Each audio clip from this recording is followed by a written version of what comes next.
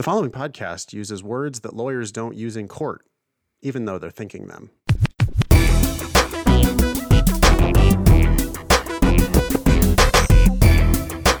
Hello and welcome to episode 306 of the Thinking LSAT podcast. Today on the show, we talked about a long personal statement that focused too much on a fraternity.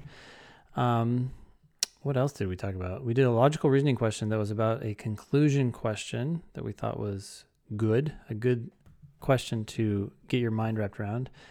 And that's all I remember. Brain teaser, Ben. Oh, the brain teaser, and I never got to it. Teaser? Oh, shoot. Oh, well, you're going to have to give me a night to think about it. Maybe I can come up with a solution. If I can't, then, oh, well, fail. But the brain teaser is on the show, and everybody, you can play along at home with Ben's brain teaser that he did not solve immediately. Neither did I. So, But it'll be interesting to see if Ben comes up with it. Yeah, well, and also I apparently forgot about it, so maybe I was trying to suppress it on some level. This will air on Monday, July 12th. The August LSAT is coming up. It's the week of, or Saturday, August 14th. There's a couple days around there. And the October LSAT registration deadline is August 25th. If you have not joined Nathan's August 2021 LSAT study group, I would encourage you to do so. That meets every Thursday at 7 p.m. Eastern Time, 4 p.m. Pacific Time. You only have to have a Demon-free account. So go to lsatdemon.com, sign up for an account, and you can register for Nathan's weekly class, which is growing and basically encouraging people to study, right? Yeah, I mean, it's a super fun group. We've made the commitment to everybody in the room is, kind of gets on board with the idea that they're going to do a little something every day to move themselves forward. Yeah. And then the study group evolves as we get closer to the actual test. Last week, we spent a lot of time in the study group deciding whether we should register for the August test or not, because we were coming up against that deadline. That class will evolve as we get closer to the actual test, with more stuff like, should I push my test date? Should I withdraw? What should I do? I mean, the bulk of it is really like, hey, how do I make the most out of my study time? What do I actually do while I'm studying in order to improve my scores? But anyway, it's a super fun group, so I hope everybody will join. Yeah. On to the show. All right, let's do this logical reasoning question from Test 73, Section 2, Question 11. Sounds good. Do you want me to read it this time? I feel like you read it last time. Yeah. Cool. So I will read it, and then we'll hear what you think. Municipal legislator. Municipal?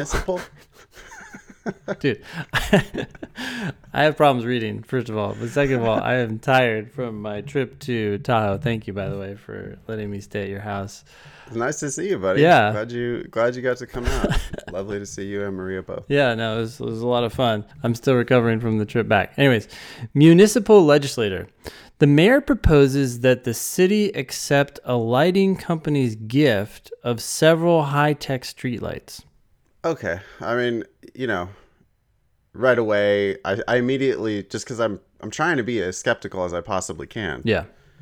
So it's like, on the one hand, a gift of high-tech streetlights sounds great. Yeah. On the other hand, there can certainly be reasons why a city wouldn't accept a gift of high-tech streetlights. Like, one, how much is it going to cost to maintain these things? Sure. Like, high tech, do they break down a lot? Do we need new streetlights? Mm-hmm. Also, of course, there's the whole thing of like, well, how much graft? Like, do these things come with? Oh, also, you have to employ 20 of our people for no-show city jobs, or whatever. Like, just where's the strings? That's what I would want to know mostly. Sure. Why are you proposing that the city accept this gift, Mayor? What's in it for you? Right. Yep. Next sentence. Surely there would be no problem in accepting these, despite some people's fear that the company wants to influence the city's decision regarding park lighting contracts. So right away, the first word of that sentence really, it kind of rubs me the wrong way. Yeah. When I see surely or clearly or obviously, that's a content-free editorialization that is usually just they're just trying to hide bullshit inside. It's like giving your dog a pill wrapped in cheese. Yeah. Clearly, there's no problem here. Surely. It's like, whoa. Ain't no surely. Yeah. With a lawyer around, right? Yeah. So I look at that and I go, well, wait a second. Some people, you say, are afraid that the company wants to influence the city's decision regarding park lighting contracts? Shocker, because I predicted that before you even said it. Yeah. Or something like that, And so really, that sentence, they provided no evidence in their own favor. That's just clearly, that's what they're going to try to conclude. And as much as it sounds like they're just like, well, we shouldn't even think about this anymore. Surely there's no problem with this. And then the only actual fact that they provided in that statement is that some people are afraid that the company wants to influence the city's decision regarding park lighting contracts. So it's like, wait a minute, you're not even helping your own case. You're trying to give me a conclusion with some additional evidence that it can only be bad for you. Yeah. Yeah. So as I head into the third sentence, I'm like, do you have any evidence that the mayor should accept this gift? Because so far, all I'm seeing is a conclusion. Yeah. The only ulterior motive I can find is the company's desire to have its products seen by mayors who will visit the city for an upcoming convention.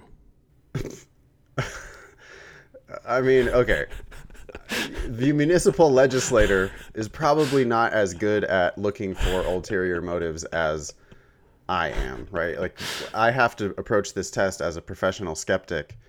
And the fact that you can only find one reason, why it's the only possible ulterior motive. Like, well, I don't know about that.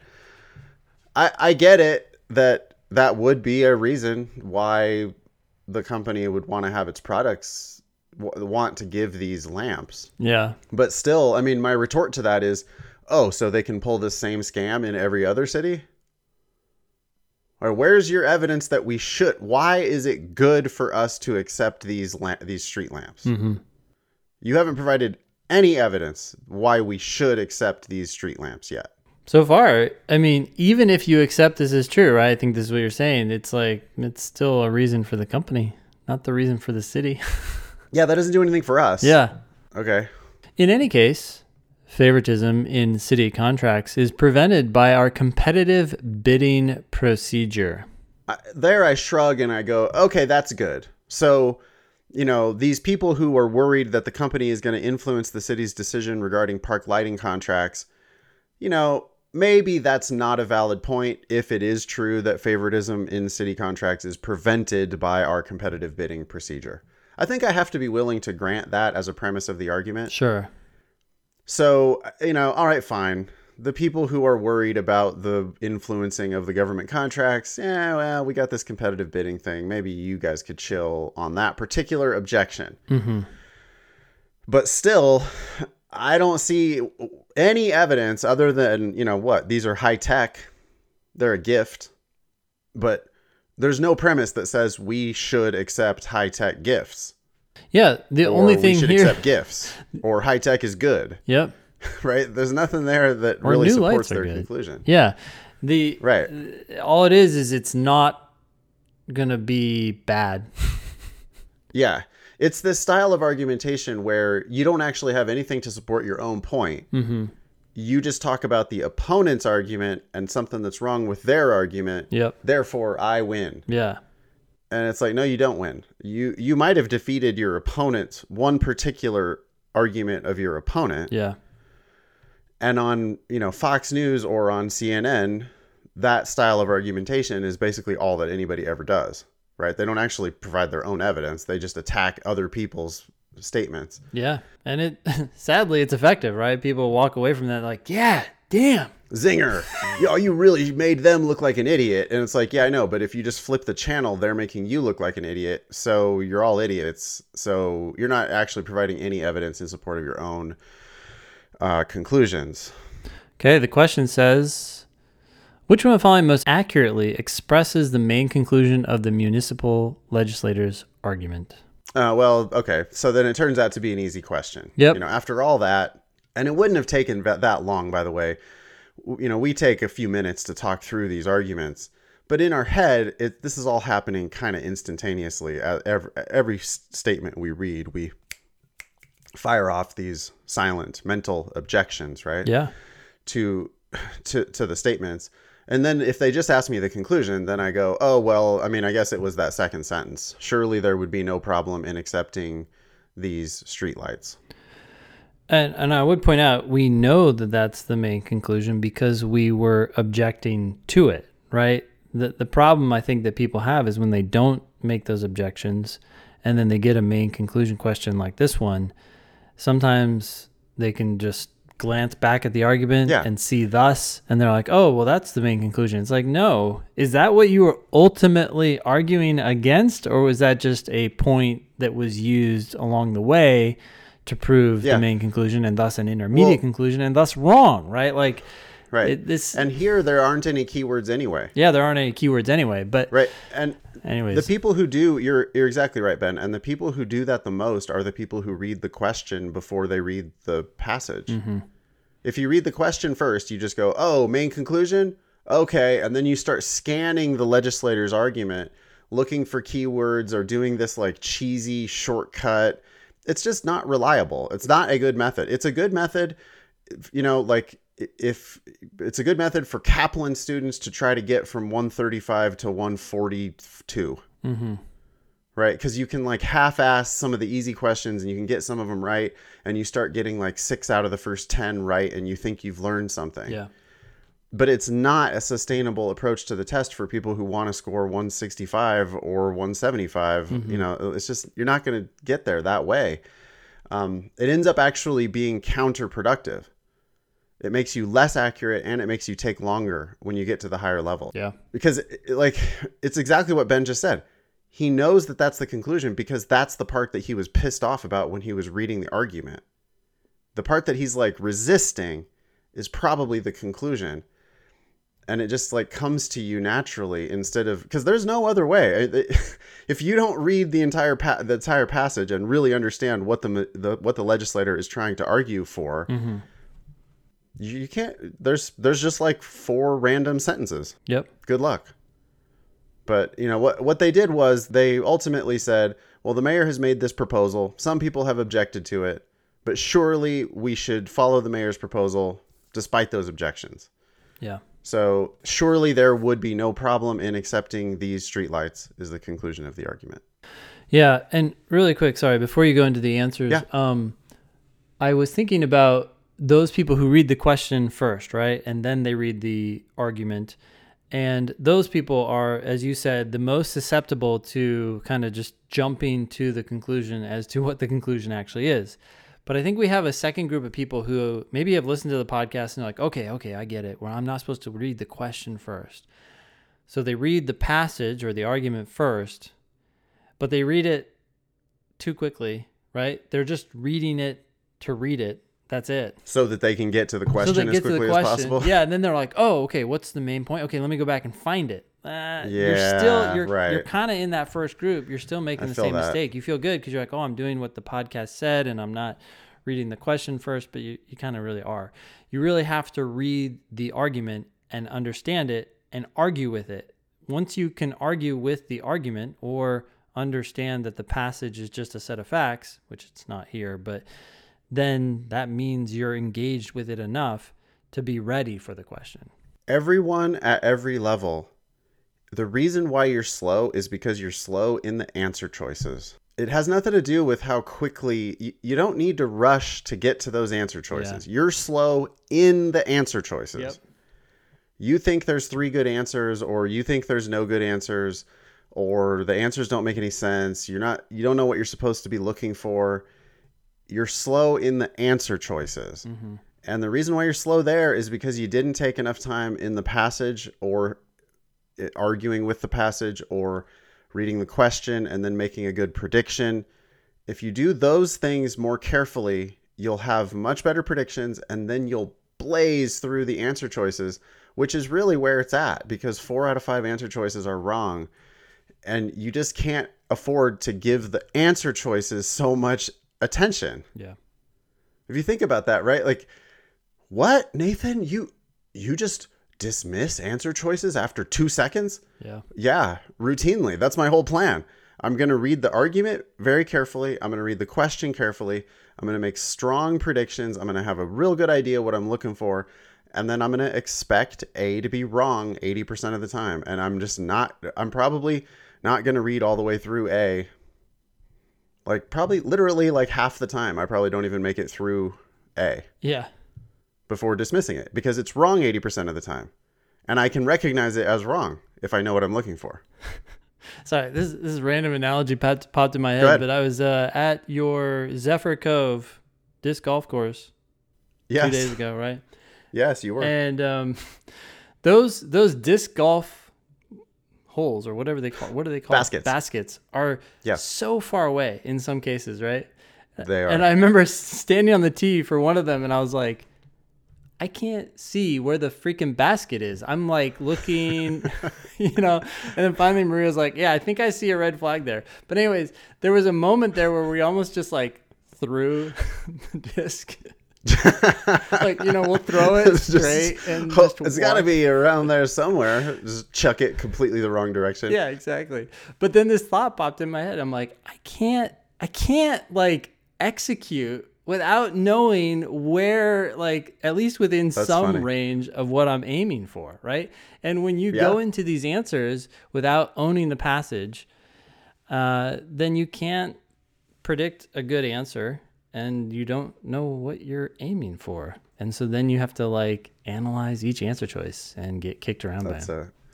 That's a professional analogy right there, Ben. I like that one a lot. All right, answer choice A. Oh, so what's your prediction? Oh, you already made the prediction. Second sentence. Yeah, just, we should recap it. Yeah. Surely there would be no problem in accepting these high-tech lights as a gift. Yep. A.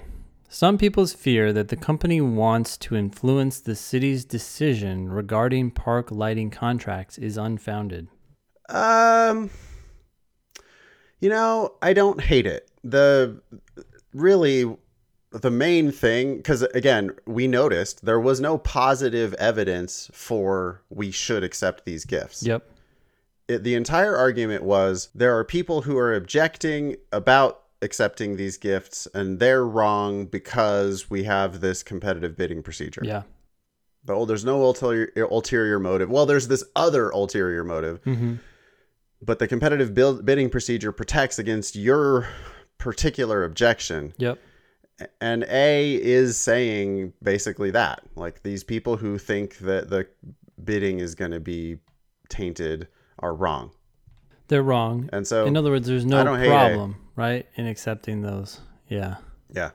I'm expecting A to be wrong. Yeah. But when I look at that, I go, yeah, okay. Like, I can't really reject it. Yeah.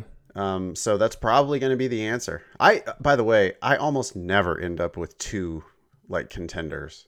I'm ruthless at eliminating answer choices. And so if I leave that open, it's like the answer 9 out of 10 times. Sure.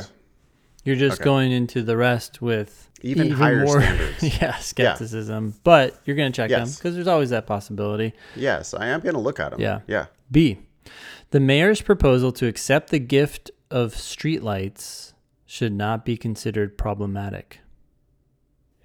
I think that's even better than A. Yeah. Because A supports B. Yeah. A was certainly part of the argument, but the legislator did lead off with the bit about the mayor making the proposal. And surely there would be no problem basically following the mayor's proposal. And if A and B are both part of the argument, for sure. Yeah. I can't dismiss them on the grounds that they are misstating the argument. Yeah. They are part of the argument.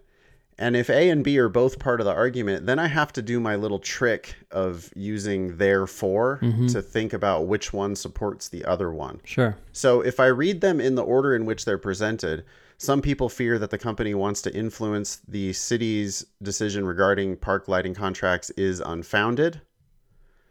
Some people's, fear is unfounded. Mm-hmm. And then I add a therefore. Yeah. The mayor's proposal to accept the gift of streetlights should not be considered problematic. It makes sense in that order. A is a reasonable premise in support of B. If I wanted to test it the other way, it's not going to make as much sense. So I read B first, then I say therefore, then I read A. Yeah. Well, I'll do it. The mayor's proposal to accept the gift of streetlights should not be considered problematic. Therefore, some people's fear that the company wants to influence the city's decision regarding park lighting contracts is unfounded. What? One doesn't follow from the other, right? Yeah. A does not follow from B in the same way that B follows from A. Yeah. So that's a little trick that everybody can use. That's actually, there's only a small handful of like theory based, like, hey, here's a little tip. We don't do tips really, right? Yeah. We do reading carefully and actually understanding shit. Yeah. But that is a tip for conclusion questions. If you narrow it down to 2, think about whether one of the answers supports the other answer. Mm-hmm. The answer that is doing the support is not the conclusion. Yeah. The answer that is being supported is the conclusion. And so here I would now eliminate A, and I'm like 99% certain that the answer is B. By the way, I want to add one thing to that tip, which Yep. you said already. You said because both answer choices A and B are in the argument.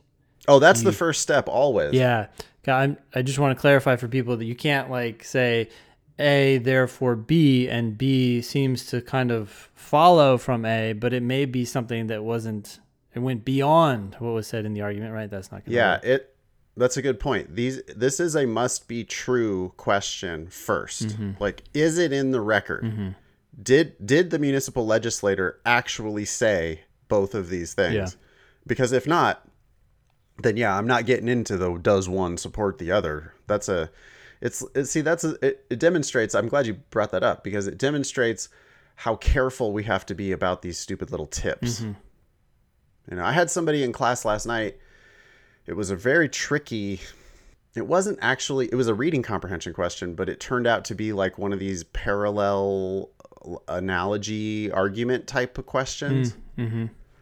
And somebody wanted to get into a particular phrase and, hey, is that a good like type of language for this type of question? Yeah.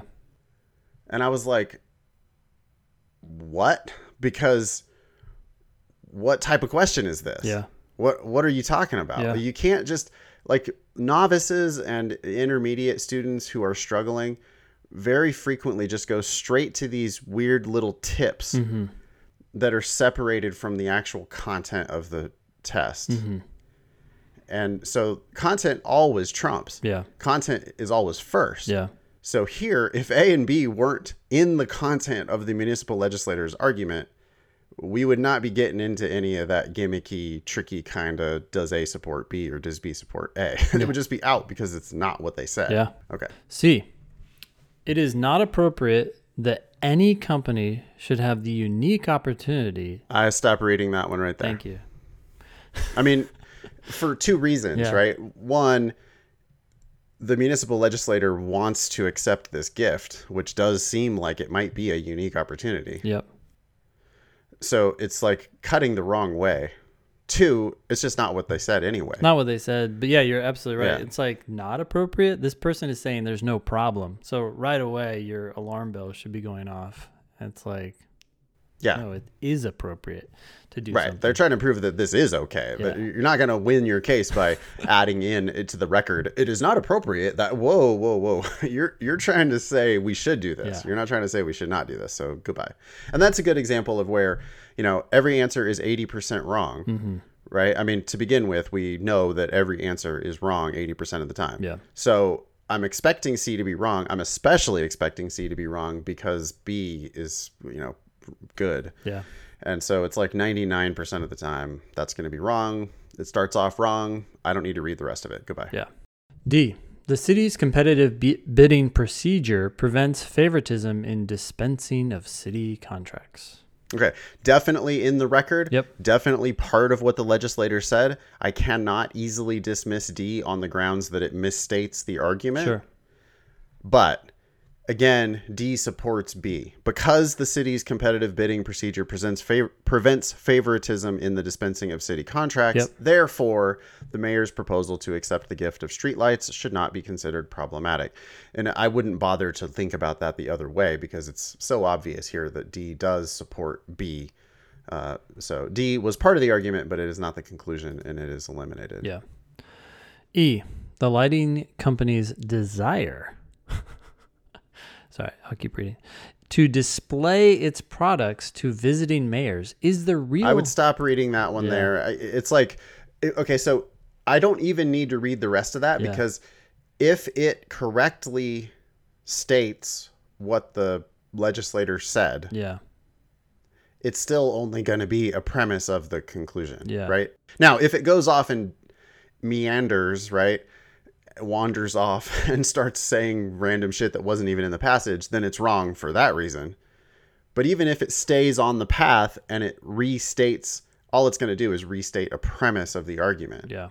So there's only two possible ways that E could end, and it's going to be wrong either way. So then we don't need to read it.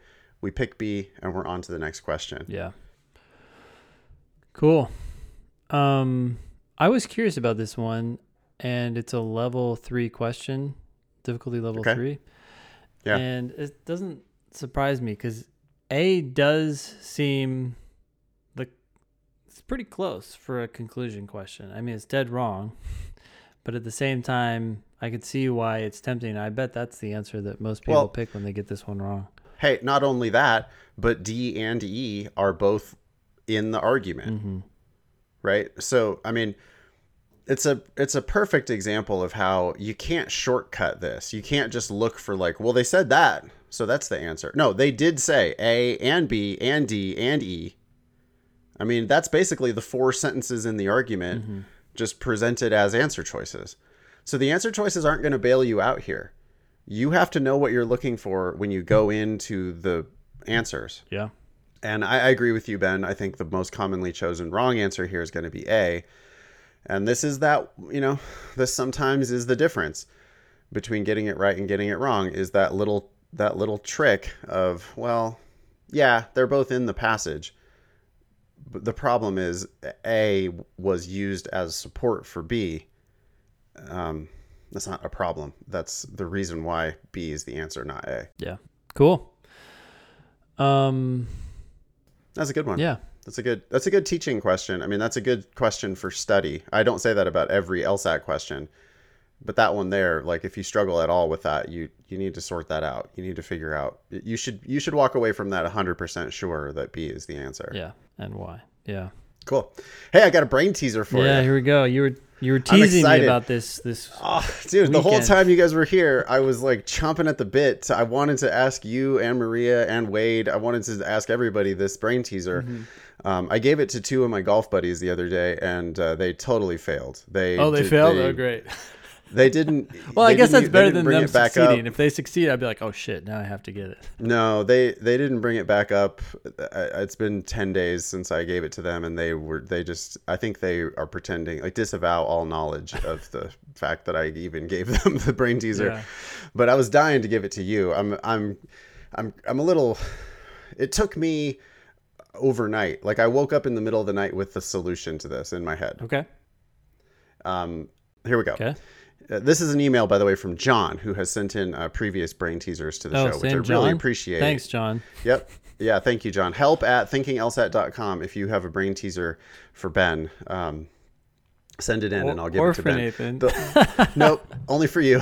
Because I am the one who manages the email queue, and I'm going to read it right away. Yeah. I don't have any self-control for this type of thing. Okay.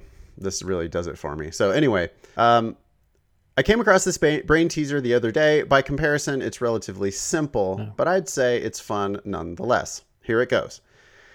Ben, you are in a room with 3 light switches. These light switches connect to 3 individual light bulbs in another room that is down a long hallway from you.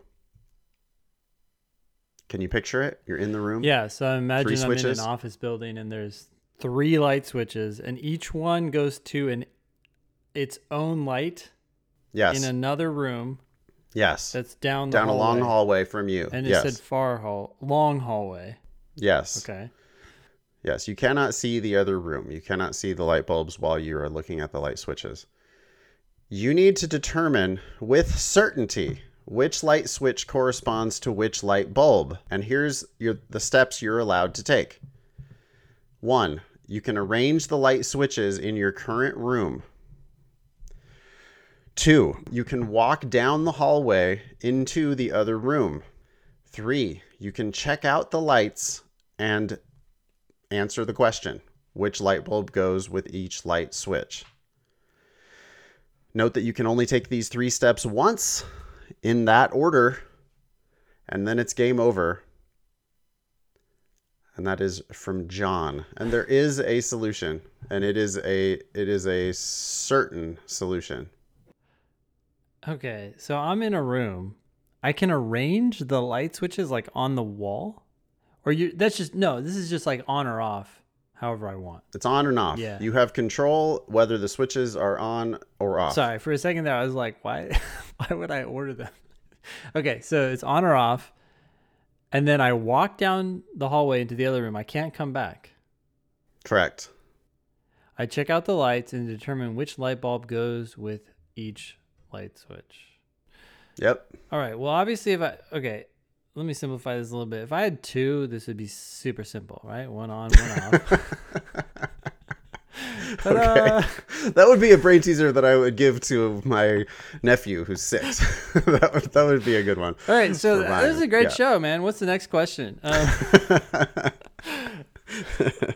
All right. So the third switch is a little weird. What do you mean it's a little weird? Well, I'm trying to figure out how do I figure that out. Because if it's on, right? So I have one on, one off. If the third one is on, yep. When I get to the other room, obviously I don't know which one is like the on one. Can I look down the hall? No. I mean, you can look down the hall, but all you're going to see is an empty hall. Because, okay, here's what I was imagining for a second here. I could turn on... well, if I can't look down the hall and see any light coming out of that room. I guess what I want to do is I want to turn on one switch, see how bright it is outside the hall, turn on 2 switches, see how bright it is out the hall, and then go down and like unscrew one of the bulbs. Because if I could unscrew one of them, then I could see how much light is coming out of the hall, and then I would know whether it was the first scenario or the second scenario. Yeah. You can assume that the door at the other end of the hallway is closed and no light emits from that final room. Okay. So let's say I have one on, one off, one on. I walk down there. Once I get in the room, I obviously know which one is the off one. But the 2 other ones I don't know with certainty. Okay, so my only options are to turn them all off. That seems useless. To turn them all on. That also seems useless. And then my 2 other options is 2 on, 1 off, or 1 on and 2 off. Yep. And if I have 1 on, then I know which one is that one. 2 off. Yeah, I'm sort of stuck unless I can like look at the light coming out of the hallway door and like unscrew it down there. At least that's the solution I'm coming up with right now. Let's give you some time to think about it. We'll do the rest of the agenda, and then by the end of the show, maybe you'll have gotten there. Okay, cool. There is a solution, and it is you will be certain when you walk into the other room and check out the light bulbs. in that room, you will be certain, which you'll be able to go 1, 2, 3, A, B, C, match them all up. Okay. It'll come to you eventually. All right. All right. We have a personal statement from Walker. We have an email that says, "Hey, Ben and Nathan, not sure if y'all want another personal statement to review on the podcast, but I have written mine in the I am, I did, I do format that was laid out in the podcast and newsletter. I think it conforms well to the template and hopefully lives up to the high standards y'all set for LSAT Demon students. If not, I'd be more than happy to hear y'all's criticism to help me improve my writing. Thanks, Walker." So Walker is a listener of the show. Walker knows that we give constructive criticism when we read personal statements. Yeah. And the first step of construction is frequently demolition. Yep. And so Walker knows that when we give constructive criticism, frequently that results in tearing down 95% of what you've got. Yeah. We only do this because we think we can help you. And by the way, that means that if we don't tear it down completely, we think there's something good there. You ready to read it? Yeah. Okay. Okay. My name is Walker, and then last name. And I am a senior at some school, majoring in both economics and business administration. Walker put those names in there, by the way, and I redact them for the podcast. But that's a first sentence. It's one paragraph, first sentence, which I don't hate at all. But what do you think about this? My name is Walker blank. I don't think that's necessary at all. They know your name when they're reading this, or they don't even care. I would cut that. Seems kind of weird. Well, it's going to be in the header, right? So on the personal statement, in the header of the document, you're going to put your name and your LSAC number and maybe the words personal statement, just so that people know what the document pages are. Yeah. That'll be in the header of both pages of your personal statement. So you definitely don't need to waste space with "my name is." Your name was just right there at the top. What do you think about "I am a senior at blank majoring in economics and business administration"? I mean, I don't love it because it's on Walker's resume, but so are Right. a lot of these things. So maybe if this is, but I don't know. It's just like that's true for a lot of applicants. That's my problem with it too, is that it's not, I don't have a picture of Walker in my head here, or if I do, it's a pretty boring picture. Yeah. It's like, oh, so you're one of a bazillion faceless economics business majors. Yeah. That's not special. It's not really putting your best foot forward. And I appreciate that Walker is following, my format. Yeah. Yeah. But when I said start with "I am," I want like something that I can latch onto as like, oh, this is what this person does in the world. Yeah. And just the fact that you're a college senior telling me your major, I don't know. I feel like probably we will find a detail later here that we could use in place of that. Yeah. And this is also where I think the "I am" advice is the one. It's probably the third most important thing, right? We would say the most important thing is what you have done. Do now. Or do. Yes. Yeah. And then what you did, and then who you are, "I am," and then finally what you will do. Yeah. So anyways, I think that the template probably works better for people who have been out of school for a while. that's true. Right? Like if you have a complicated story to tell, then maybe you start with, well, I'm an LSAT teacher, founder of LSATdemon.com and the Thinking LSAT podcast and the LSAT Demon Daily podcast. By the way, listeners, we have another podcast called LSAT Demon Daily. It comes out 5 times a week. So, for me, I have a complicated story. For you, you have a complicated story. Saying that up front to give people a picture of who you are before going back and then telling your story that gets you up to the present moment, I think maybe makes more sense than just a college senior. Yeah. You probably don't need to set that stage that way. Yeah. But maybe you do. I think it could be done correctly. We need to find just a more interesting, detail where it's like, oh, if we admit Walker, we're admitting blank. Like, that's special, because business economics major ain't special. Yeah, I mean, I'm sure what Walker is doing is natural, right? I imagine when Walker meets new people at school, it's like, oh yeah, I'm a senior. Tell me about yourself, Walker. What do you do? Yeah. I'm a senior. I'm majoring in econ and business administration, business admin. It's like, oh, okay, cool. Yeah, I'm doing psychology, right? To them, that's natural, but it's not unique in this application. Compared to all other personal statements, though, this is like a B plus. Sure. Yeah. It's clearly written. It's a and now everybody who submits to the show is going to submit a 1-sentence first paragraph. You don't have to do that. But short sentences are good. Paragraph breaks are good. Walker is doing both of those right off the bat. Certainly clear, right? I is the subject of the sentence. Yeah. There's like a lot to recommend here about this statement. I just think Walker could have picked a better detail to share as the first detail. Okay. Next sentence, or next paragraph, really. My freshman year of college, I would prefer a comma here, Walker. My freshman year of college, comma, I had two priorities: my grades and my position on the school golf team. Okay. Reactions? I'm detecting that this whole story is going to be about being in college and being an athlete at the same time. Yeah. And if that's true, I think that could be very powerful. But I would share, what is your position? The first sentence, I would have said something about my position on the intercollegiate golf team. Yeah. I'm an intercollegiate golfer. Oh. Well, I'm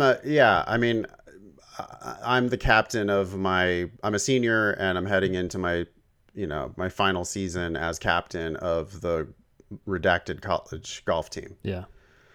That would be a better, then I would immediately go like, oh, student athlete, great. Let's hear the story. Yeah. Instead, I'm kind of worried, like, well, wait a second. I can see the reader going, golf, wait, two priorities? One of them's golf, one of them's grades, and one of them's golf. Yeah. You're setting yourself up for, if you had positioned it as, I am an intercollegiate golfer, I am the captain of my team, or whatever it is, then I think people you wouldn't even need to say I had two priorities, grades and golf. I think that's one of the things that's better left implied than just said out loud. Yeah. Like, we get it. You have to balance a lot of shit when you're a college athlete. But when you state it so bluntly as, I had two priorities, grades and my position on the golf team, I just could see a lot of readers going, well, you should have just focused on your grades. Yeah, well, the other thing here is there's something about the vagueness of this sentence, right? My two priorities were my grades. That makes sense. But my position on the golf team, that's your priority? What does that even mean? Like, it doesn't, like, what's your position? Are you just a player and that's your priority? I get it, but it's not well written either, I don't think. What do you think about the first? I don't like the lead into that sentence. There's something a little cringy about my freshman year of college. I had two priorities. Yeah, it's funny. I was like talking about the comma. It doesn't even make it. I don't know if that's right. Wouldn't you just say I had two priorities during my freshman year of college, then list those priorities? Yeah, if freshman year is important. Like, now I'm kind of anticipating something to change. Well, he's following my advice. Yeah. Right. My advice was, if you're going to shift in the timeline, you're allowed one shift. Yeah. So I think Walker just did it. Yeah. Walker said, here's where I am. I'm a senior. I'm doing these things. Then goes back in time and says, my freshman year, and then wants to tell me that story. I just don't like the construction of the sentence. I wish it was, I had two priorities during my freshman year. And then tell me that story you're going to tell me. I just don't like the leading off with my freshman year of college. Yeah. No, I don't like that. And I actually would prefer, if we're going to like establish this timeline, I would much rather say something like, or Walker say, when I started college. Sure. It's just more natural than my freshman year of college. It sounds, Well, it's like my freshman year of college is going to be the subject of the sentence. Yeah. But then it turns out not to be the subject of the sentence. It's just your kind of awkward lead into the establishing the timeline, which is not what. I wouldn't do it that way. Yeah. All right. Anyway, go ahead. The first thing I did was set up a schedule that clearly organized my time between school and golf. That's a bad sentence because you're making the subject the first thing I did. Yeah. And then the verb is what was. Yeah. This is the exact opposite. You've got to stamp out instances of the verb to be in your writing. Everybody has to stop doing this. I'm not saying that you can't sometimes use is, was, were, have been, has been, whatever. You can use forms of that verb, but most people overuse that verb and what happens is you're no longer the subject of the sentence. I mean, literally, thing is the subject of this sentence. Mm-hmm. We don't want thing to be the subject of the sentence. We want you to be subject of the sentence. So it does two things. When you use to be as your verb, which Walker did here with was, mm-hmm. It makes your subjects clunky, and you miss an opportunity to use an active verb. Everybody continues to do this no matter how much we yell about it. You could have just said, I set up a schedule. Yep. This is what I did. You save a whole bunch of words. It's just much better to write that way. I also would drop the word clearly here. These words feel like they're making your argument stronger, but they actually are not necessary. I just said actually, which is not necessary either, but no, we do it in speech all the time. Yeah. When I write my weekly newsletter, I write it and then I reread it and I just cut out all those all the clearly and obviously mm-hmm. and sure, like we were just yelling about it in logical reasoning. Yeah. Surely, no. All those words are totally content free. All you're doing is trying to force a conclusion on somebody. Yep. You don't want to force these conclusions. You want to provide evidence and let them reach their own conclusions. It's another good tip, which we've given on the show a million times. You just do a Control F search for ly space. Yep. Almost every word that ends in ly can be eliminated. And here, clearly organized my time. No, it just organized your time. Yep. So instead of I set up a schedule that clearly organized my time between school and golf, you just write, I set up a schedule that organized my time between school and golf. It's just more factual, and that ends up being stronger in the end. Yeah, because we want to give you credit for that. Yeah. Like we want to see you as, oh, look at Walker. That's pretty responsible for a freshman, sitting there actually making a schedule for golf and school. That's great. But when you say clearly it's like, okay, how clear was it? You know? Yeah, it's again, just like you're raising the bar unnecessarily to what you have to prove, and now we become more suspect, even if it's subconscious. But anyway, Walker continues. To my surprise, I had much more free time than I originally expected and decided to take on more responsibility. Again, you don't need the much more. You could just say, I had more free time than I originally expected. Yeah, the search for ly space would cut that word. Yep. It would it'd be, I mean, I'm not saying you have to get rid of every single ly space, but that one, it doesn't add anything. Yeah. If you just said I had more free time than I expected, then you originally expected. Yes, you had more free time than you expected. Yep. Okay. And decided to take on more responsibility. Okay.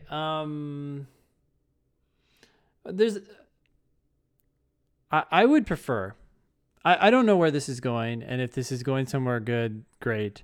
But just right now, if I were to rewrite this sentence, I would prefer it to say, to my surprise, I had more free time than I expected, period. I decided to, just say the next thing. Well, and I might even get rid of that. I feel like this is overselling. I decided to take on more responsibility. Oh, okay. Why don't you just tell me what you took on? Right? Right. Because this seems like, again, like, I don't know, just saying it does what seem you're gonna say. overselling, right? Like, whoa, I had to balance school and golf I had to make a schedule, but then I surprisingly had more free time. So I decided to take on more responsibility. You're so And it's you're like, so grown up. whoa, what's coming next? Like, this is going to be something really good, right? Yeah. Instead, just be more plain spoken about it. Yeah. Like if you say I had more free time than I expected, and then the next sentence says I decided to join one of the fraternities. Well, this is what you're going to say. Okay, so your next sentence says this choice led me to. Again, this choice led me to me. I joined a fraternity. Yeah. Stop with the complicated subjects. Also, this is like kind of weird now, Walker. You just said that you decided to take on more responsibility, and in your mind, more responsibility means joining a fraternity. Yeah, I'm sure there's some responsibility. Another way of interpreting that, Walker, is I had much more free time than I originally expected, and I decided to start drinking a lot. Because that's a really good use of time. I mean, it's a really good way to waste a lot of. It's a good way to get rid of a lot of time, for sure. Yeah. And so, yeah, exactly. If you didn't oversell it with "I decided to take on more responsibility," then we wouldn't be so resistant when we see fraternity. Not that fraternities are bad at all. It's like I was expecting you to, volunteer as a big brother, big sister kind of thing. Or I don't know. And it's like, oh, you joined a fraternity? Okay, cool. Right. It's just like, yeah, okay. How much you're inviting more skepticism than we normally would have if you were just not selling it so hard. Yeah. Just be more plain spoken and conservative in the conclusions. Like, I decided to take on more responsibility is kind of a conclusion. It's a conclusion. Yeah. Because think about this. Right? To decide whether a sentence is a conclusion or not, think about whether someone can object to it. Right? If you said, I had more free time than I expected, it's like, okay, like you expected X number of hours and I guess you have more. I can't really argue with that, and there's no reason to. But when you say I decided to take on more responsibility, I'm like, oh, really? What's that responsibility? And and we can't argue with "I joined a fraternity." No, we can't. It's or factual. Whatever. Yeah. I'm imagining you're going to be doing things that are helpful in the fraternity. You're going to be taking on leadership positions. If you just say those facts clearly, we would go, "Oh, what did you do next?" Yep. Oh, what about? Oh, how'd that go? But instead, you're giving these like kind of lofty, I decided to take on more responsibility by doing this. Then we have to object. That's what we do. Yeah. That's what lawyers do. So Walker says, this choice led me to joining one of the fraternities on our campus. That's also unnecessary. Presumably it'd be one on your campus as opposed to one on a different campus. Yeah, and let's hold this up for scrutiny. This whole sentence sucks. Yeah. Okay. You're going to tell us that you joined a fraternity. That's fine. But the way you decided to present this is, this choice led me to joining. You could have said, I joined. And then you get one of the fraternities on our campus. You joined a fraternity. We didn't think that you joined a fraternity on a different campus. So, like, that sentence doesn't help you. There's too many words there. You're just, like, wasting your breath. Yeah. Okay. At the end of freshman year, thank you, I was an initiated member of our fraternity, helped to raise more philanthropy dollars per man than any of our other fraternity chapters nationwide, played in several college golf tournaments, including the conference championship, and was a member of both the president's and dean's honor roll. Okay, whoa. I think that would actually have to be honor rolls, but there's way too much in that sentence. It's just like a string of cha-cha-cha-cha-cha. Well, he wasted so much time with, I decided to take on more responsibility. This choice led me to, right? There's so much. Yeah, saying what you're going to say, build up. Trying to get the engine running. Yeah. and then just races off with this long sentence. I hate the beginning of that sentence. At the end of freshman year, I was. Yeah. Why do we have to skip to the end of freshman year and then look back on the year? Well, why can't you just say that year I became an initiated member of our fraternity where I helped raise more philanthropy dollars per man than any of our other fraternity chapters nationwide. That, by the way, per man than any of our other fraternity chapters? No, it needs to be fraternity members nationwide because you're not comparing yourself to the other chapters. You're comparing yourself to the other men. Or you say, Leaving like, that point, I helped my chapter raise more money than any other chapters. That could be it. Yeah. Our fraternity. Yeah. But then you need a period. Well, also, you're burying this accomplishment among a bunch of other things. And it's like, that could be the sentence by itself. There's 3 things here, and I think they need to be 3 different sentences. Yeah. I played in several college golf tournaments, including the conference championship, period. I don't think you need capitals on conference championship, by the way. Yeah. You're not naming the conference champ. You're not naming the conference. So it's not a proper noun. It's just conference championship with no caps. Yeah. I also made the president's and dean's honor rolls. Give them their own sentences. They're good enough achievements. Although I guess honor rolls is on your transcript. Probably. Yeah, I was wondering about that. But I mean, I get it. It's like he's trying to show that he he succeeded academically while also doing these other 2 things, which is great. But it's also odd, right? Because it's like, wait, I thought his 2 priorities are grades and golf. Oh, so then he added this 3rd priority. I don't know. It's a little disjointed, but being the initiated member of our fraternity, I don't feel like that is an accomplishment you want to even list. Like, we know that you decided to join the fraternity. If you didn't make it, well, then hopefully you wouldn't have been mentioning any of this. Let's be really clear, too. We definitely don't want to hear or think about fraternity initiation. We do. That's not professional. We don't want to hear about Rush. We don't want to hear about you getting paddled or having to do whatever other weird fraternity shit you had to do, which who knows if they even do that anymore. But for people our age, which your reader is our age, when we hear fraternity, we think about all kinds of weird Animal House type of shit that we just don't want to be hearing about really in a professional document. Yeah. So don't talk about the fact that you got initiated. Just skip to the good works that you did. I mean, if you raised money, that's awesome. Yeah. Talk about that.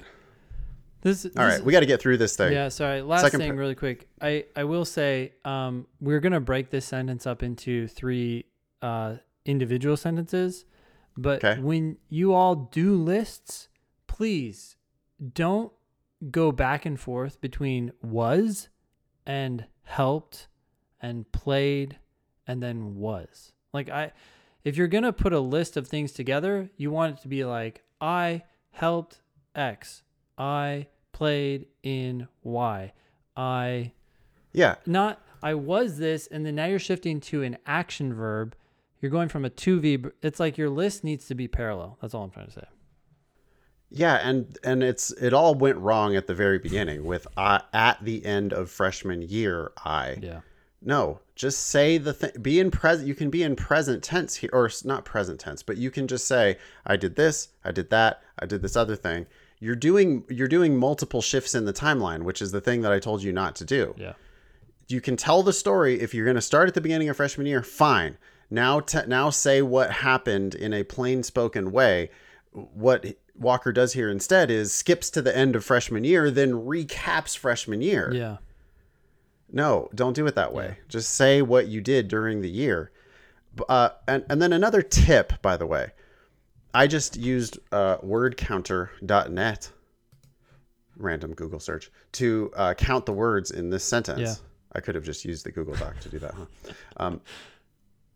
Point is, there's 52 damn words in this sentence. 52, jeez, yeah. You guys need to. I always learned 35 words as like a hard cap, 35 words per sentence. I think most people are going to be better off if they never get anywhere close to 35 words in their sentences. Yeah. You you need a mix of some shorter sentences and some longer sentences. Walker's doing mostly a good job of using shorter sentences. The first 4 or 5 sentences in this statement are short and easy to read, mostly.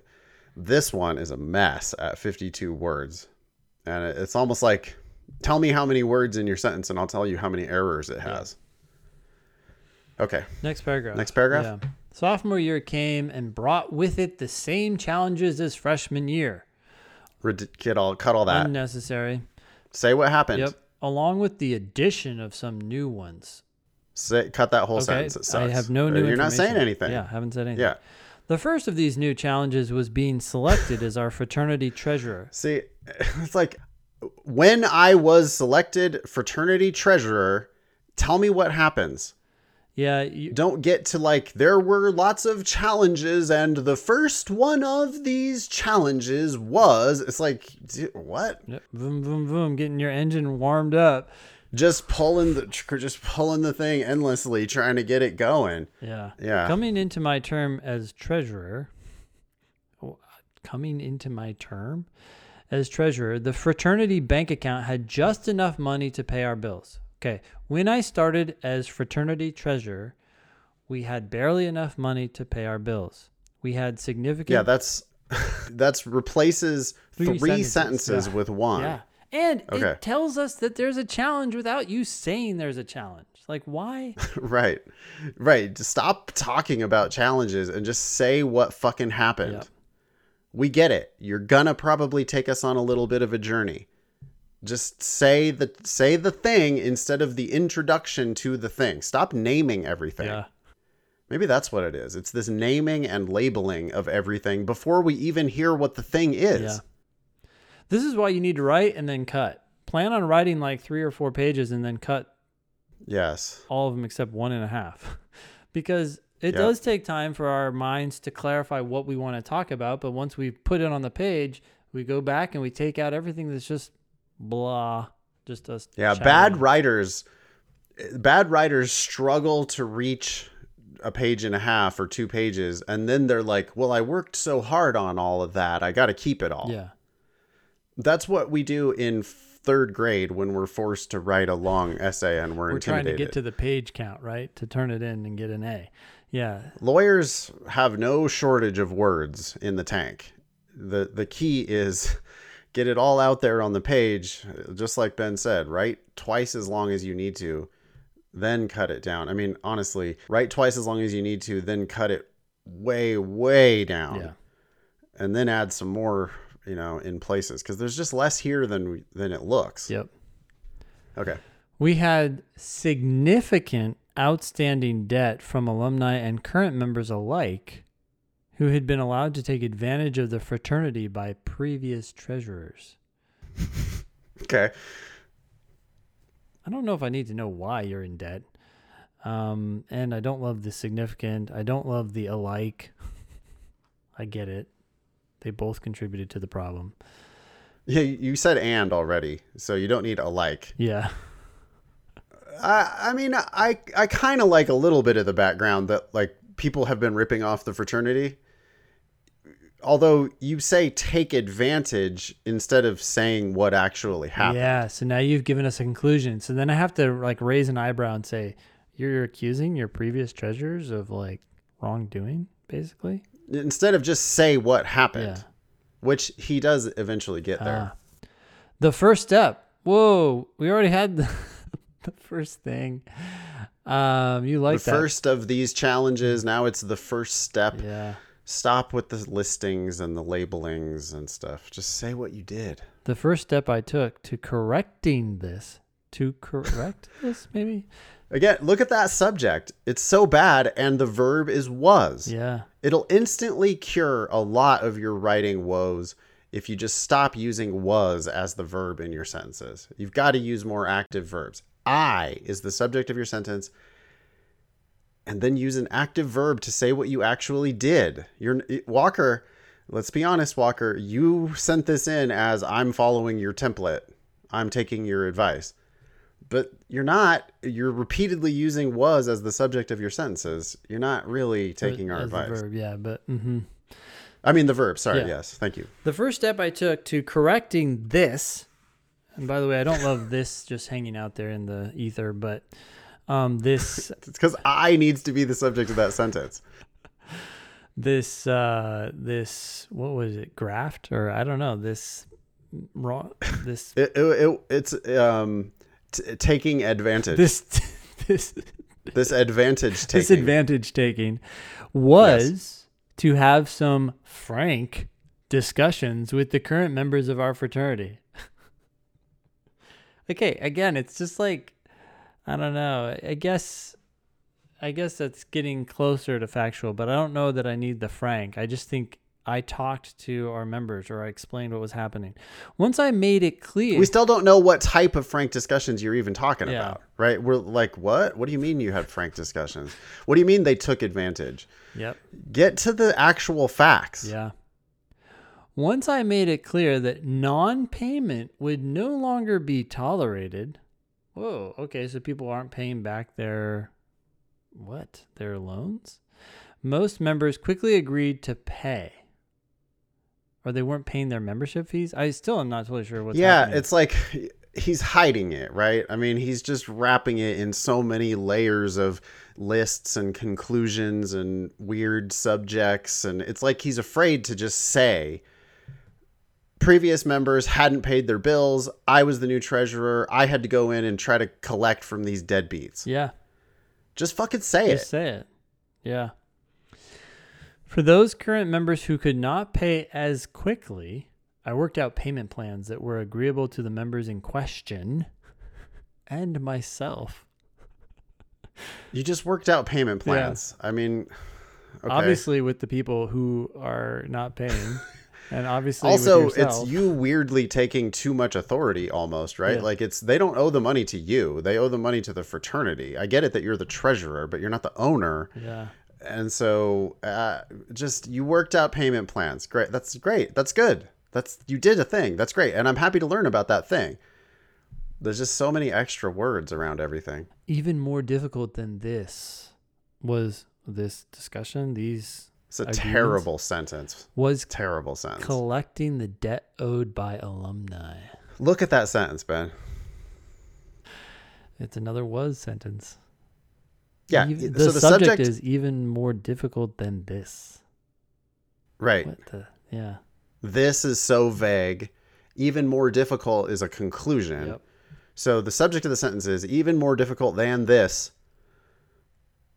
was collecting the debt owed by alumni. You could have said it was harder to collect the debt from alumni. Yep. Even then, or why to collect debt from alumni? Yeah, why draw that conclusion? Boom. Say what you did. Yeah. Okay, many of them had graduated several years ago and believed that they had no obligation to pay what sometimes amounted to be several $1,000s. Google flags the amounted to be several $1,000s. The B doesn't need to be there. It's just if you're gonna say that, you need to just say amounted to several $1,000s. Okay. Story wise, I'm not hating it. Like you're trying to collect all this money from deadbeat alums of your fraternity. Okay. Yep. We got to get to the winning part. You're overemphasizing the struggle. You got to get to the win. When an alumnus, we're going singular here, right? So is that right? When an alumni. Or alum even? Can you just abbreviate it down to alum? Yeah. Alumni, I believe, is plural. I'm pretty sure that's plural. I just don't know if you should say alumnus or alum. I don't know. You could just say someone. Yeah. When someone displayed repeated unwillingness to pay his debt or create a payment plan, I made the difficult decision to send that alumni's account to a collection agency. How difficult is the decision really, Walker? See, what you're doing here is you're inviting us to criticize. You're inviting us to object. I made the difficult decision. Come on, dude. This is an old deadbeat. Some dude you don't even know anymore.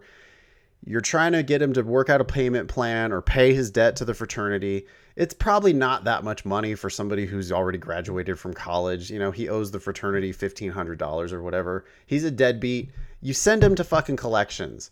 Don't oversell how difficult it is to make that decision. Well, and listen to the tone that your personal statement will take on once you make that change, right? If you say, when someone was unwilling to pay his debt or create a payment plan, I sent them to a collection agency. I sent their account to a collection agency. It's like, wow, you are decisive. You don't take shit. And you get the job done. But instead it's like, oh, I had to make this difficult. And now I'm imagining you like fussing over what to do. It doesn't look good. While it was never something I wanted to do, it was a necessary part of my job. You don't need to say that. Just cut all that. You're way overselling. I think you did a good job. I think you came in, you got Cleaned some house. people to pay. You created some payment plans. Money starts coming in. You've got a few tough nuts to crack. You got to send those guys to collections. But by telling me how dramatic that moment was for you, then it actually makes you look like a kid. It's like, yeah, okay, that can't be that hard of a decision. Come on, buddy. You're going to make much harder decisions as a lawyer. So if you just do it, just make the decision. Yep. Then we would actually, it's funny because then our reaction would be like, oh, that must have been kind of tough. That's a pretty ballsy thing for a sophomore in college to do. Yeah. Yeah. In the spring semester of my sophomore year, the president of our fraternity and I did our yearly review of financials before filing our tax documents. In this process, okay, I mean, I'm moving on because that sentence isn't horrible. At least you're doing some things. Could have cut a lot of it, though. Yeah, it could have just been like, when the fraternity president and I reviewed our financials before filing our tax documents, boom, like what happened. Yep. But okay. Now you have this next sentence which says, in this process. You don't need that. You don't need to have that because you just got to the fucking point. Yep. Yeah. I also don't need to know that it's in the spring semester. Oh, is that when this happened? I'm trying to track this. Exactly. Yeah, who cares? I noticed a clause in our housing contract that stated the school was responsible for paying all the utility bills generated by our fraternity house. Okay. I don't hate it. Keep going. This was a major revelation, as I knew we had been making payments for utilities from our chapter bank account since I took over as treasurer. I decided to investigate further and found that the school had been neglecting their duty to pay utility bills for just shy of a decade. Hold up. I do like this story. This is solving a problem, but again, I don't know if I like this conclusion. Neglecting their duty, or you guys just haven't followed up on them. Yeah, right. It's like verging into lawyer speak with neglecting their duty to pay. Yeah. Immediately, all the ears of every lawyer perk up like, oh, really? There was a duty to pay? Oh, really? How did that duty accrue to them? Where is this duty to pay? Really? They neglected that They duty? were deliberately What do you mean they paying? neglected? Exactly. It's like, hey, surely this is a fucked up situation and you're going to fix it, and that's great. But you don't need to be tossing off these allegations about the school neglecting to pay or whatever. I like it. I agree. Ben likes it too. You found a problem. You're going to get paid here for the fraternity. That's awesome. Just don't oversell it so much. Yeah. I brought this to this. I would love it if you could just put a noun after this to clarify what you're talking about. I brought this oversight or this problem or this issue to the attention of our school administration, who, upon realizing their error, wrote us a check for $13,000.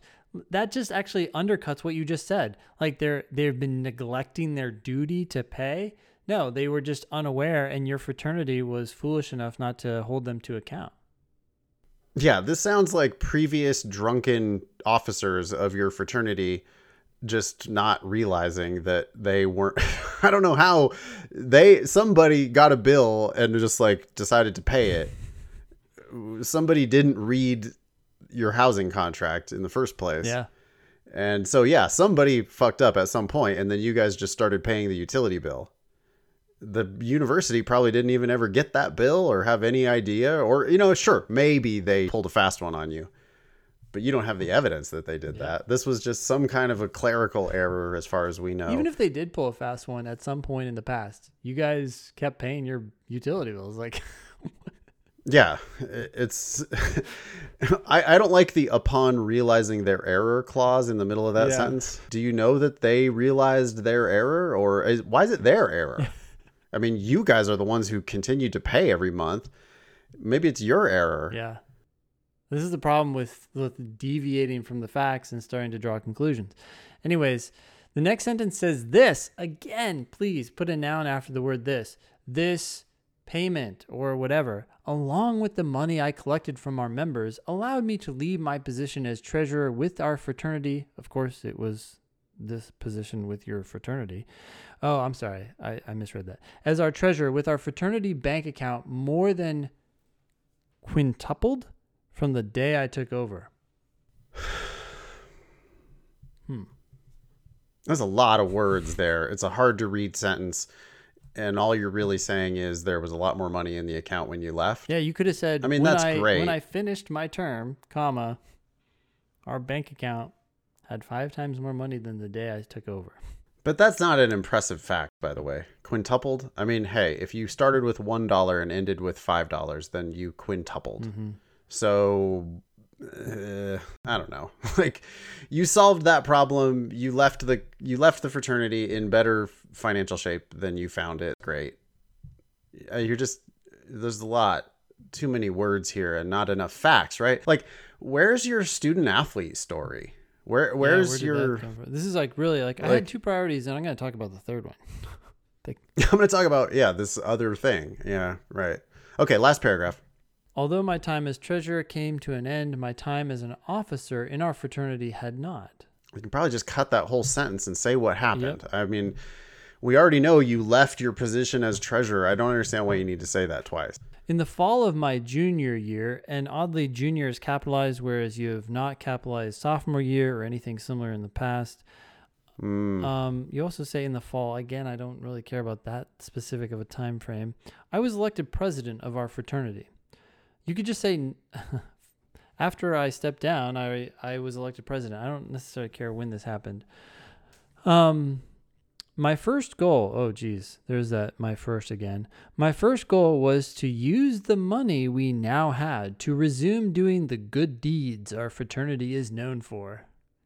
Okay, what good deeds did you do? After discussions with our school and national organization, I was able to navigate both school and state COVID protocols to host a trivia night that benefited our school's maintenance workers. Sorry, for some reason, it's like you just said you're going to do good deeds and then you started talking about trivia. I realize it's a trivia night to benefit these workers, but it's like trivial. It sounds trivial, yeah. Anyways, the knowledge. Yeah, the skeptic, because you've made grand conclusions about resuming doing the good deeds our fraternity is known for, right? The second you say that, the skeptic goes, really? Your fraternity is known for these good deeds? What good deeds are we talking about here? If I went to your college town and asked around about your fraternity, is that the first thing I'm going to hear about is your good deeds? Or am I going to hear about other things? Yeah. Parties or bad deeds? I mean, like you're making a claim there that seems like it's inviting skepticism. Also, raising this whole COVID let me get to my main point. Protocols makes me actually, I think what Walker's trying to do is like, look, we were worried about COVID. We were conscious of that. We were responsible, but it kind of just like goes backwards. I'd kind of forgotten about COVID. Like, I don't know that I would have even thought that COVID was happening at this time, but now I know it's happening. And now I know you're running a trivia night. And I'm like, should you have even done Why this? Are you doing that? Like, really? Is that a good idea to have a trivia night during COVID? Like, yeah, you're again inviting extra speculation or extra skepticism on that. Also, you have money in your account. You want to do good deeds. So what do you do with that money? You host a trivia night benefit for what? It's like, okay, if you really wanted to benefit the school's maintenance workers, you've got money in your account. You could have cut a check, but instead you spent the money. I don't know. And I'm not saying you did badly. You could have turned your money into more money via this trivia night and then benefited. But where's the good deeds? Like, where's the benefit for the school's maintenance workers? To me, it sounds like you're hosting a party in the middle of COVID. Yep. The knowledge of COVID procedures I gained through the planning of this event in the fall also enabled me to plan a spring formal for our members. Okay, the subject of this sentence is the knowledge of COVID procedures I gained through the planning of this event in the fall. And what did that do? That also enabled me to plan. To plan a spring formal. Yeah. Okay. I don't love it when subjects are longer than 3 words. Also, the minutia of the various parties you planned, I don't think are how's that putting your best foot forward? I thought we were going to hear about a student athlete on Dean's List who also had leadership positions in the fraternity. Yeah. That's great. But instead, we're getting this whole thing turned out to be about your fraternity. Yeah. And, deadbeat members who didn't pay you, that was a fine anecdote. I don't think it deserves an entire paragraph. And then now we get a paragraph about you planning events during COVID, which I don't think helps you at all. We were the only fraternity on campus able to have such an event because of my knowledge, work, and the trust I had built with the school and our national organization. It's just overselling. Too long, mostly conclusions. Yeah. Going into the fall of my senior year, I plan on building upon these accomplishments to have the most productive semester our fraternity has ever seen. The reader doesn't give a fuck about that. Like I mean, Walker, I think that this boy, Ben, A through F grade on this, as much as we clowned on the entire thing, grade for this statement. I would say C+. Yeah, it's not that bad. Like it's kind of better than a lot of the statements that we read. Well, a lot of them we give. That are like said, F. It's like you're killing yourself. But I would tear down most of this and start with something. I just would build something so much better than this. It comes off sounding like a kid. You're way overestimating how much the reader gives a fuck about your fraternity. Yeah. The reader doesn't care. Like, really, you like, the reader honestly is like, you were the only fraternity to have a spring formal during COVID. Yeah. Maybe you shouldn't have done that. It's like half your readers are like, that was a bad idea. I don't care how many protocols you followed. That was dumb. Well, and I'm not saying it literally was dumb. I'm just saying a lot of readers are going to react to it that way. Well, it's also just then followed by this gross overselling, which just like, I'm sorry, it just comes across the wrong way, Walker. I understand we keep saying put your best foot forward, but we say put your best foot forward by putting the best facts forward, not because of my knowledge, work, and the trust I had built with the school and our national organization. Like, I don't know. It's just not a fact I can point to. Oh, look at the trust he built. Yeah, it's like, what do you mean? I mean, you're trying to tell too many stories, I think. Yeah. Like, you're claiming that your fraternity is known for all these good deeds, and you did good deeds by what now? Hosting a trivia night? That's a good deed? Okay, I guess. Then you're the only fraternity that's able to have a spring formal, which you're patting yourself on the back for, while the reader is like, I don't know if you should have done that. Yeah, claiming to have all this knowledge and trust. I don't know. What would you like to, if you were going to just, take what we've got here and start over, what do you think Walker should be trying to lead off I with? almost wonder if there's like 2 stories that Walker could do. One would be this financial turnaround, and the other would be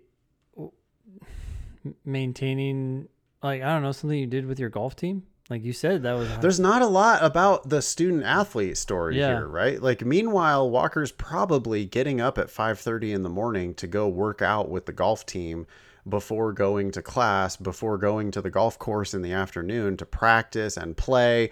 before getting ready to go travel over the weekend for the tournament. I mean, like, you claimed that you played in several college golf tournaments. That's kind of impressive. And you just leave it there. Like, you tossed it off, and then you told me kind of sounds like trivial questions or trivial stories about your fraternity, which I just care a lot less about that than I do about your achievements, right? Yeah. Like, we're not admitting your fraternity to our law school. We're admitting you to our law school. And yeah, your role as a fraternity officer is part of you, but there's lots more to you that I feel like we're just giving short shrift here in order to talk about the spring formal. Yeah.